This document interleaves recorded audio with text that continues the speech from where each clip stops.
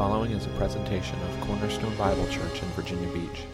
For more information on Cornerstone, as well as additional sermon downloads, please visit cbcvirginia.com. All right, Mark chapter 1, we're going to read verses 35 to 45 again, and then we'll go to the Lord in prayer and begin our time in the Word this morning. If you will, look at verse 35. Mark writes this: "And rising very early in the morning while it was still dark, he departed and went out to a desolate place, and there he prayed. And Simon and those who were with him searched for him, and they found him and said to him, 'Everyone is looking for you.' And he said to them, 'Let us go on to the next towns, that I may preach there also, for that is why I came out.' And he went throughout all Galilee, preaching in their synagogues and casting out demons. And a leper came to him, imploring him, and kneeling said to him, 'If you will, you can make me clean.' And moved with pity, he stretched out his hand and touched him and said to him, 'I will, be clean.' And immediately the leprosy left him, and he was made clean. And Jesus sternly charged him and sent him away at once, and said to him, 'See that you say nothing to anyone, but go, show yourself to the priest, and offer for your cleansing what Moses commanded for a proof to them.' But he went out and began to talk freely about it, and to spread the news, so that Jesus could no longer openly enter a town, but was out in desolate places, and people were coming to him from every quarter." Let's pray. Jesus, we come to you in advance this morning in a prayer of confession that we have very hard hearts. And unfortunately, Lord, I fear that for many of us, we are blind as to how hard our hearts really are. And so we ask you this morning to soften them, to break them, to expose our pride, our arrogance to us by your word and through the power of your Spirit, so that as we walk out of here at the end of our time together in Mark 1, we have clearly seen how you see us and how differently we look at others. And so, God, we give you this time, as we always do, recognizing that there's nothing special in my words, but that your word is powerful. It can change hearts. It can awaken the dead. And we ask that you'll do that this morning in our midst. In Jesus' name, amen. So I wasn't planning to begin with this, but this morning around the coffee area, we started having a conversation that actually fits in perfectly, so bear with me for a second. We were having a conversation, and only old people will remember this, okay? Old being anyone 30 and above, all right? So only old people will remember this. Or ancient people, for those of you who want to define yourselves that way. I won't go there. We got talking about the old McDonald's Happy Meal characters. Okay, there were four main characters. There was Ronald McDonald. There was the Hamburglar. There was Grimace. Remember him, the purple guy? And then there was a girl, and none of us could remember her name without looking it up. Does anyone in here know the name of the girl? I'm serious, I don't know it either. Birdie? Is that right, Matt? Matt Shellhart cheated and looked it up. All right, thank you, Birdie. It took me back to my childhood thinking about that. I don't even know how we got on this conversation. Dave Foster and I started it, and just randomly, and there we were talking about it, and we had a debate, and we were questioning everyone who walked through the door to see if they could answer the question, and no one could. But thank you, Kathy, for giving us the answer finally. Apparently so, yes. I don't know what to say about that, but there you go. Thank you for answering the question nonetheless. It's been one of several instances recently where I have gone back in time, I feel like, to my childhood. A few weeks ago, Jamie and I were watching television, Saturday night or Sunday night, and we were flipping through the channels, and a movie was starting on whatever channel we had turned to, and so we paused just to see what it would be. And as soon as the music started, it was like a time machine taking me back, and I'm pretty sure I can take most of you back with me if I put up one picture alone. Are you ready? Here it is. Who are you going to call? Yeah, Ghostbusters.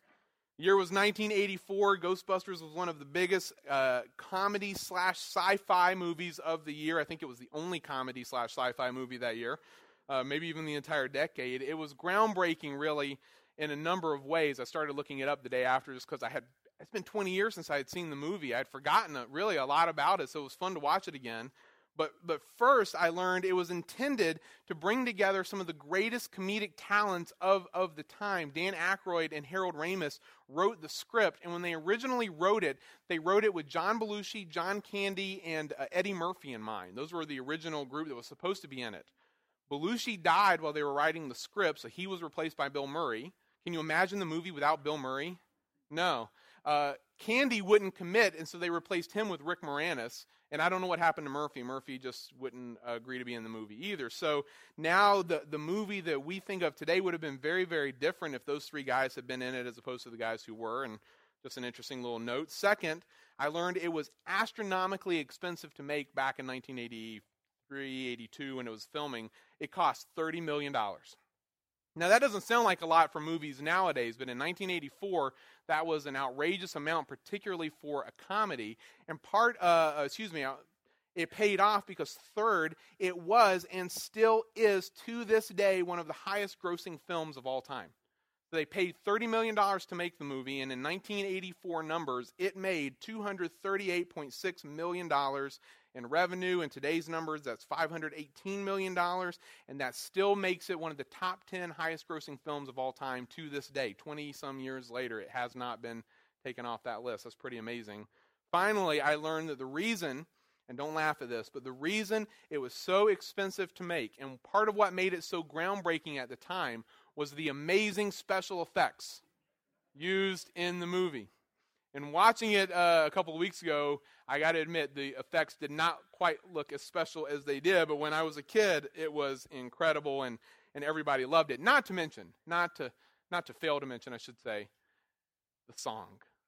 It's on my iPhone. I love that song. Can you name anything else Ray Parker Jr. ever sang? No, but we all know Ghostbusters, so it was a great movie. It was, again, one of a number of things that's been taking me back of late.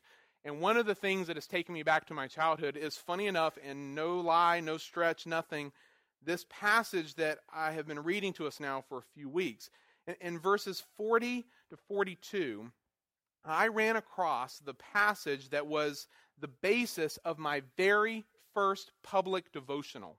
Not sermon.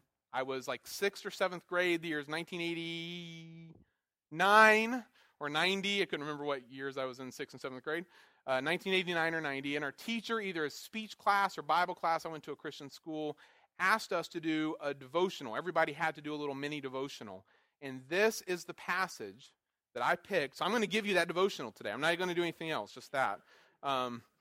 It was this story, this scene that was the basis of that. And I don't remember how I chose this passage, but I do remember why I chose it, because even as a child, I was struck with the compassion and love of Jesus that you see here toward this leper in these verses.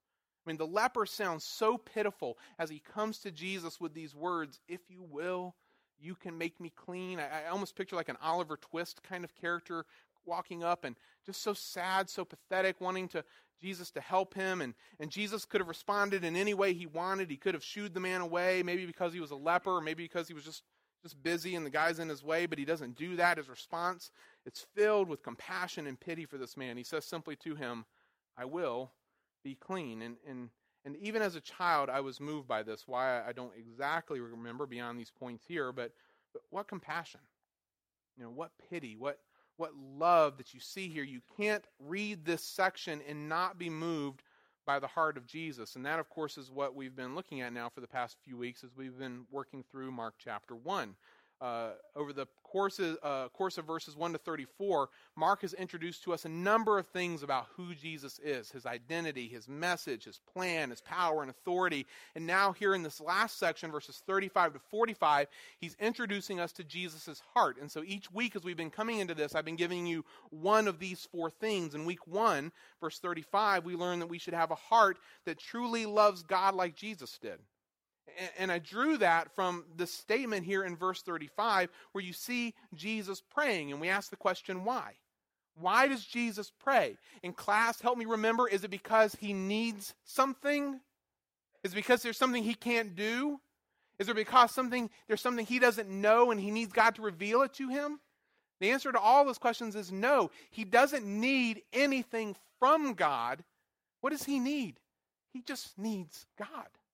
He just needs his Father. He needs that relationship with his Father. He loves his Father. He loves spending time with his Father. And so he pursues that relationship with the Father through prayer. And I said that we should do the same. Next, we learn that we should have a heart that never loses sight of what really matters to God, because that's the kind of heart that Jesus had. And we drew this from verses 36 to 39, where after Jesus has gone off and he's been praying, Simon and the gang, they come looking for him. And when they found him, they told him, everyone's looking for you. And what I told you is this isn't a good thing. That every time Mark uses this particular Greek word for looking here, it's always related to something negative. So Judas was looking for a way to betray him. The Pharisees are looking for a way to destroy him. It's 10 times in Mark he uses this particular word. It's always negative. And I said, okay, what's so negative here? Well, you get that answer when you look at verses 38 and 39 and see how Jesus responds to everybody's looking. Does he go back and let them find him? No. He says, we got to go. We got to get out of here. We need to go on to the next town and to the next town after that. Why? So he can preach. Why? Because that is why he has come. In other words, the people of Capernaum aren't looking for him because they want to hear more about the gospel, more about the kingdom of God. They're looking for him because of what he can do for them. They want his miracles, not the Messiah nor his message. And Jesus isn't going to have any of that. He didn't come just to perform some tricks there in Capernaum. He came to proclaim the gospel because that is what matters to God. And Jesus never lost sight of that, and of course neither should we. And now this week we're going to look at the third aspect of Jesus' heart from here in verses 40 to 42. And that third aspect is this, that like Jesus, we should have a heart that feels compassion for those God loves. And just like the last two times, I'm not changing my pattern or my style here at all with any of these. Just like last time, I want to simply walk through the text with you here, make some observations about how we see Jesus' heart on display, and then ask, what does that mean for us? So I want to start by pointing out the setting that Mark gives to us here for this scene. And notice that he doesn't give us a place, nor does he give us a time. And normally, this stands out because normally, if Mark is going to set a scene for us, he's going to do it in a particular place or after a particular event that gives you a time marker. Not this time. This time, the setting is nothing more than an encounter that is absolutely unheard of in Jesus' day. He says, and a leper came to him. Now, those 5 words, just by themselves, are the setting for this scene, and they are scandalous, to say the very least. And I choose the word scandalous on purpose, because you need to get your mind wrapped around this situation and understand it like Mark's original readers or hearers would have when they read or heard these words. You and I struggle because we don't quite interact with the whole concept of leprosy in the same way that someone here in the first century would have, that the original readers would have. And so in order for us to appreciate what Mark is describing here by setting up the scene in this manner, we have to stop right here after the very beginning of the message. We have to stop and really try to understand leprosy like a first century reader would have, because only then are you going to appreciate the scene for what it is. You need to understand leprosy in 3 ways. 3 ways to really appreciate what's going on here. First, you need to understand it medically. Medically, in the first century, leprosy could refer to any number of skin diseases that generally led to the rotting of the flesh. Now, I want you to just kind of pause and think about this definition that I'm giving you here, because if you don't really think it through, you're going to misunderstand some points. Number 1, notice I'm specifying that this understanding is in the first century, meaning if you go and ask a doctor friend of yours today what leprosy is, this is not the definition you're going to get. I'm trying to help you understand it like they would have understood it. Today it would be much more specific. Back then it wasn't, which leads us to number 2. In the first century, it was just a catch-all term that referred to a number of different diseases that all shared similar qualities. So you could have 10 people sitting in front of you, each of which had a hideous skin disease. And if you're a first century person looking at them, you might say, well, they all have leprosy. You bring those same 10 people to today and you put a doctor in front of them, he might say, well, this person has that, and they have that, and they have that, and they would name them off all individually. But in the first century, they'd lump all of those together because, number 3, what each disease had in common was that it was contagious, or believed to be contagious, and that it generally led to the rotting of the flesh. Now, to help you understand what I mean by rotting of the flesh, I'm going to show you some pictures. I'm sorry, but it's important, and I don't mean it in any way funny. I looked, and I'll be honest, after the first time I looked, I stopped looking, and I almost didn't do this, but I came back to it and said, if we don't get this, we don't appreciate what Jesus' heart here like we need to. So I've picked the 2 least graphic pictures to help you understand leprosy. Here's what I mean by rotting of the flesh. Imagine this face being the one that's walking up to Jesus saying, if you will, you can make me clean. When Jesus reaches out and touches him, he might have touched hands like this. Hands where the flesh has rotted off. The person is in agony. Again, believe me when I say to you that these were the least graphic pictures available. And when you see these pictures, it helps you understand why the Jews sometimes refer to these people with leprosy as walking corpses. It was as if their bodies were decaying as they were still alive. And because of the open sores and wounds that were common to these diseases, they were highly contagious and greatly feared as there was no known cure at the time. And so medically speaking, in the first century, any disease that caused this kind of rotting of the flesh, generally speaking, was referred to as leprosy and was greatly, greatly feared. Second, you need to understand it religiously. Because there's more than just a medical thing going on in people's minds as they're looking at this person who's standing here in front of Jesus. Religiously, they had certain commands and laws that had been given to them by God for how they should identify and respond to cases of leprosy. The next time you're bored, sit down and read Leviticus 13 in detail, like real carefully, real slowly. Because Leviticus 13 is given exclusively to the proper identification and response to cases of leprosy. And I'm going to read you just the first 8 verses so that you understand what the priests are looking for as they are dealing with this disease. In verse 1, the Lord spoke to Moses and Aaron saying, when a person has on the skin of his body a swelling or an eruption or a spot, and it turns into a case of leprous disease of the skin, on the skin of his body, then he shall be brought to Aaron the priest or to one of his sons the priest. And the priest shall examine the diseased area on the skin of his body, and if the hair in the diseased area has turned white, and the disease appears to be deeper than the skin of the body, it is a case of leprous disease. When the priest has examined him, he shall pronounce him unclean. But if the spot is white in the skin of his body, and appears no deeper than the skin, and the hair in it has not turned white, the priest shall shut up the diseased person for 7 days, and the priest shall examine him on the 7th day, and if in his eyes the disease is checked, and the disease has not spread in the skin, then the priest shall shut him up for another 7 days. And the priest shall examine him again on the 7th day, and if the diseased area has faded, and the disease has not spread in the skin, then the priest shall pronounce him clean. It is only an eruption, and he shall wash his clothes and be clean. But if the eruption spreads in the skin after he has shown himself to the priest for his cleansing, he shall appear again before the priest, and the priest shall look, and if the eruption has spread in the skin, then the priest shall pronounce him unclean. It is a leprous disease. Do you see what I mean about detailed?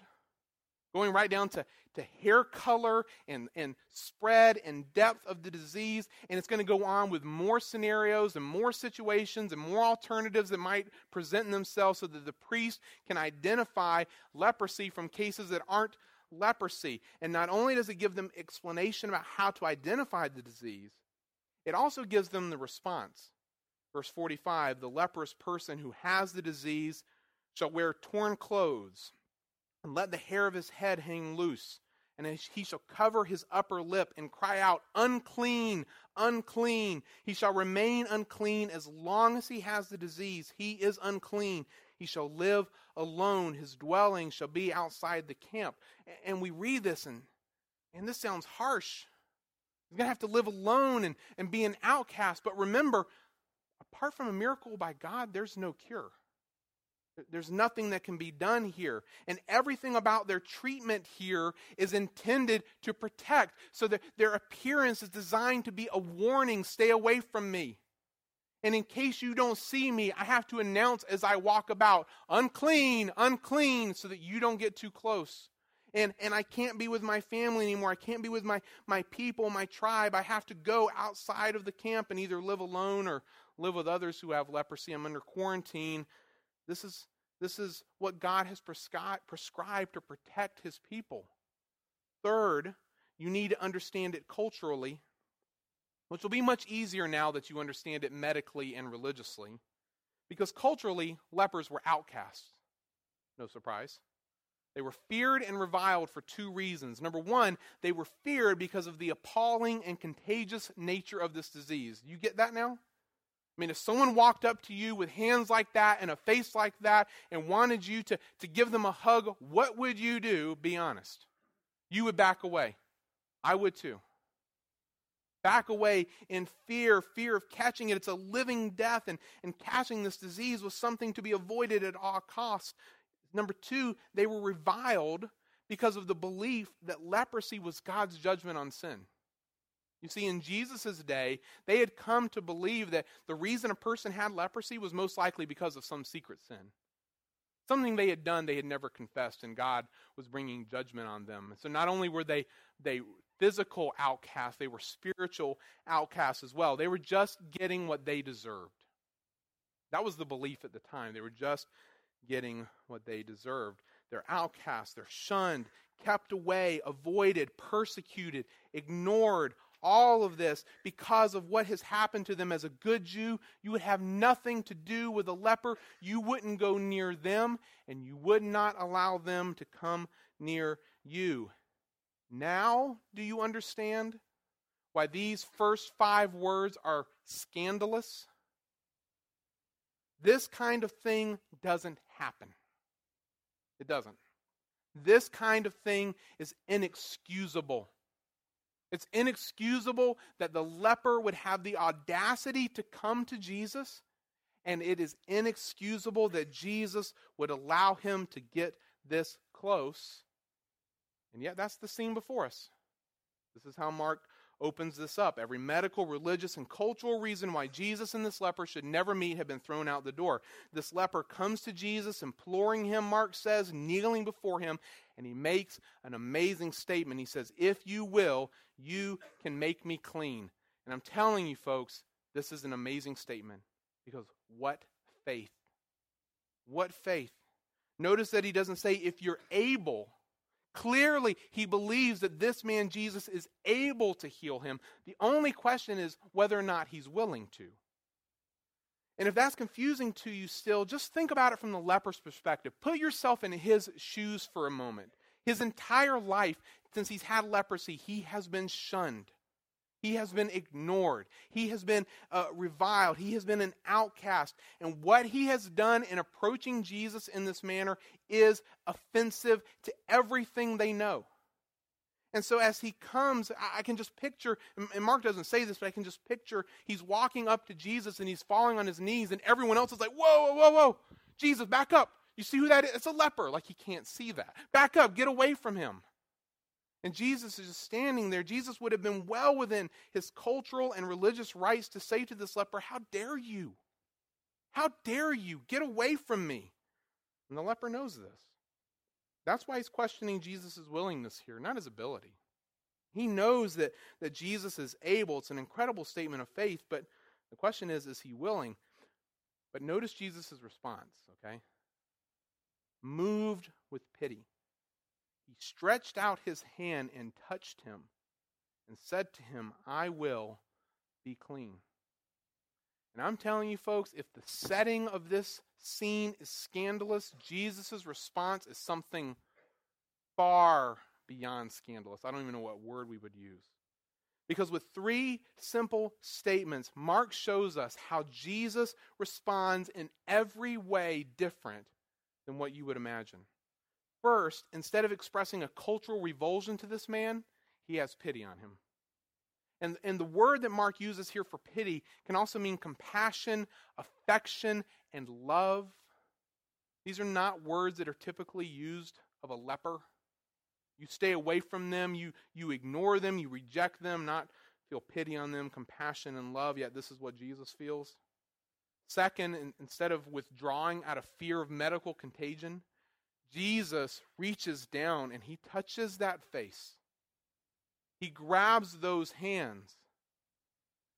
Do you realize that there is a really good possibility that this is the first normal human touch that this man has experienced since he came down with this disease? Third, instead of declaring him to be unclean as the law required the priest to do, Jesus declared him clean as only the Son of God could do. I will be clean. His words are so brief but so powerful. The man's unsure of whether or not Jesus is even willing to see him, to cleanse him, to heal him. And Jesus says, I will. Just simple, I will. And the man knew that Jesus could make him clean. It's such great faith, and Jesus rewards that faith with just two words: be clean.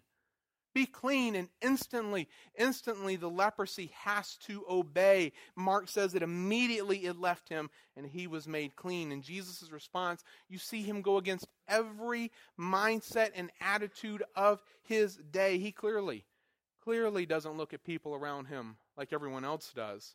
He feels compassion for those who are marginalized and rejected by society at large, whether that's a leper or a tax collector or a prostitute. Jesus clearly feels compassion for and loves those whom God loves. And like Jesus, guess what? We should do the same. When you consider what Jesus does in this scene, it should force you to reconsider how you judge and respond to the people around you. The fact of the matter is that God loves the outcast, the rejected, the despised, the less fortunate, and the sinner. He loves them. Over and over and over again throughout the New Testament and the Old Testament, we see God's love on display for the poor, for the widow, for the orphan, for the prisoner, for the foreigner, for the slave, for the oppressed. It's not that he doesn't love all the other people, but he clearly has a special love for those people. He loves them so much that he identifies himself with them in a special way. The passage we had Dave read this morning, Matthew 25, Jesus, in talking about his final judgment, says this: then the king will say to those on his right, come, you who are blessed by my Father, inherit the kingdom prepared for you from the foundation of the world. For I was hungry, and you gave me food. I was thirsty, and you gave me drink. I was a stranger, and you welcomed me. I was naked, and you clothed me. I was sick, and you visited me. I was in prison, and you came to me. And the righteous are confused. Then the righteous answered, Lord, when did we see you hungry or feed you, and hungry and feed you, or thirsty and give you drink? When did we see you a stranger and welcome you, or naked and clothe you? And when did we see you sick or in prison and visit you? And the king answers, truly I say to you, inasmuch as you did it to one of the least of these my brothers, you did it to me. He identifies himself with the outcast, the despised, and the less fortunate of society. He so identifies himself with them that to help them is to help Jesus himself. And so I ask you a series of questions. Who do you want to identify with? With this guy or with this guy? Hey parents, who would you rather your kids play with? These kids or these kids? Who would you have rather seen walk in the door of Cornerstone this morning? This family or this family? Be honest. Oh, I went the wrong way. There. Go back. Well, it won't go. Seth, can you take it one more? There. Thank you. I think it's so easy for us to write people off in our hearts and minds. Far easier than we are willing to admit. Well, maybe not for leprosy anymore, but maybe for AIDS. They got AIDS. They were doing drugs, or they're gay or something. They got what they deserved. Maybe for an STD. Well, she was a slut, so she deserved it. Maybe because they're a drunk or a drug addict. Maybe because their life is a mess, or maybe because they're poor, because they've made a whole bunch of horrible life choices. See, it's okay to write those people off, right? Maybe because of their sin, they're pedophiles, they're homosexuals, they've done these terrible things. It's okay to write those people off because they're just getting what they deserve, right? All the while forgetting that you and I have not gotten what we deserve. All the while forgetting that we were unclean in God's sight. We were repulsive to Him because of our sin. And yet, God didn't turn away from us. He loved us. He had mercy on us. He sent His very Son to die in our place. As repulsive as we were, He sent the most beautiful, precious thing He had to die for us so that He could forgive us. He made us clean through the death, burial, and resurrection of Jesus. We have been forgiven so much, and yet we look at so many people around us with disdain, hatred, and revulsion, and we don't even recognize it. Maybe we're not so different from the people of Jesus' day after all. Maybe we carry all the same biases and fears that they did, just not in relation to leprosy. Maybe we're more like them than we are like Jesus. And therein lies our challenge, that like Jesus, we should have a heart that feels compassion for those whom God loves. Folks, I hope you know this, and I know we've said these kinds of things before, but the church was never intended to be a social club for the middle and upper classes. It was never intended to be that. In fact, Paul tells us what Jordan made a reference to a moment ago. Paul tells us that generally speaking, the wise, the strong, and the noble are not the people who come to faith in Christ. You know why they don't come? Because they don't need a Savior. Everything's great in their world. No, generally speaking, the people who come to faith in Christ are the foolish and the base and the weak. And then God does this amazing thing. He takes the foolish and the base and the weak, and He uses them to put to shame those who are wise, noble, and strong in their own minds. As we think about our own ministry, both personally and corporately, I'm challenging us today to have the heart of Jesus here in Mark chapter 1, verses 40 and 42. To be a church that loves the people that this world despises. They're all around us. Let's be a church that doesn't have everything together because there's so many messy lives sitting in these chairs. If we only want the people who have everything together on the outside, something is wrong with us. We should welcome the messes, welcome the problems, welcome the sin and the brokenness and the sickness, welcome it. If there was any place it should be welcome, it should be here. It should be with us. Let's be families that gravitate to the people that everyone else is ignoring. Not to go hang out with the coolest families on the block, but to be the family that goes to those that are rejected and alone all the time. Let's not be a cool church. Let's not be a trendy church. Let's be a loving, faithful, and humble church, so that the words of Jesus in Matthew 25 will be true of us as well, both individually and corporately, that we served Jesus well by serving the least of these. Will you bow your heads just for a moment?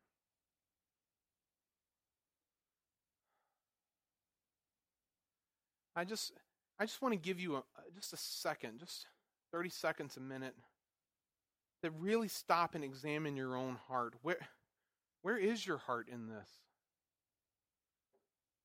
How do you view those around you who are the less fortunate, the needy, the poor, the people whose lives are messed up by sin? I don't want you just thinking of the homeless guy you see at the corner of Virginia Beach Boulevard and whatever. The family down the street that is a mess because sin has destroyed their life. Do you look down on them? Do you just write them off, think, well, they're getting what they deserve, and that's it? If you have that heart, I'm asking you right now to go before the Lord and confess it. To plead with Him to change your hard heart. to remember your own sinfulness and your brokenness and your uncleanness and what Christ did for you on Calvary. Jesus, we are so like the people in your parable, the man who was forgiven so much by the king, who then turned around and grabbed one of his fellow servants who owed him pennies and demanded the payment and cast him into prison. We have been forgiven so much, and yet we hold so much over others. Lord, forgive us individually, forgive us corporately. We want to be people, we want to be a church that loves and feels compassion for the people you love, for the people whose lives are a mess, for the people whose lives are destroyed by sin, whose bodies are destroyed, who've made horrible choices. Lord, we want to be a church that loves those people. There's plenty of churches trying to get the other groups. You said you were going to fill these seats with the weak and the despised, the foolish, so that you could make your name great and put to shame all those who are strong. And so, God, we give you ourselves, and we come and we ask that you forgive us of our hard hearts, that you help us to remember the grace we've been seeing, and that you fill each and every seat in this room with those whose lives have been changed by the gospel, regardless of their past, regardless of what has happened. Give us a heart of love for those people because you love them. Thank you, Jesus, for your word and for our ability to understand it this morning. We ask all these things in your name.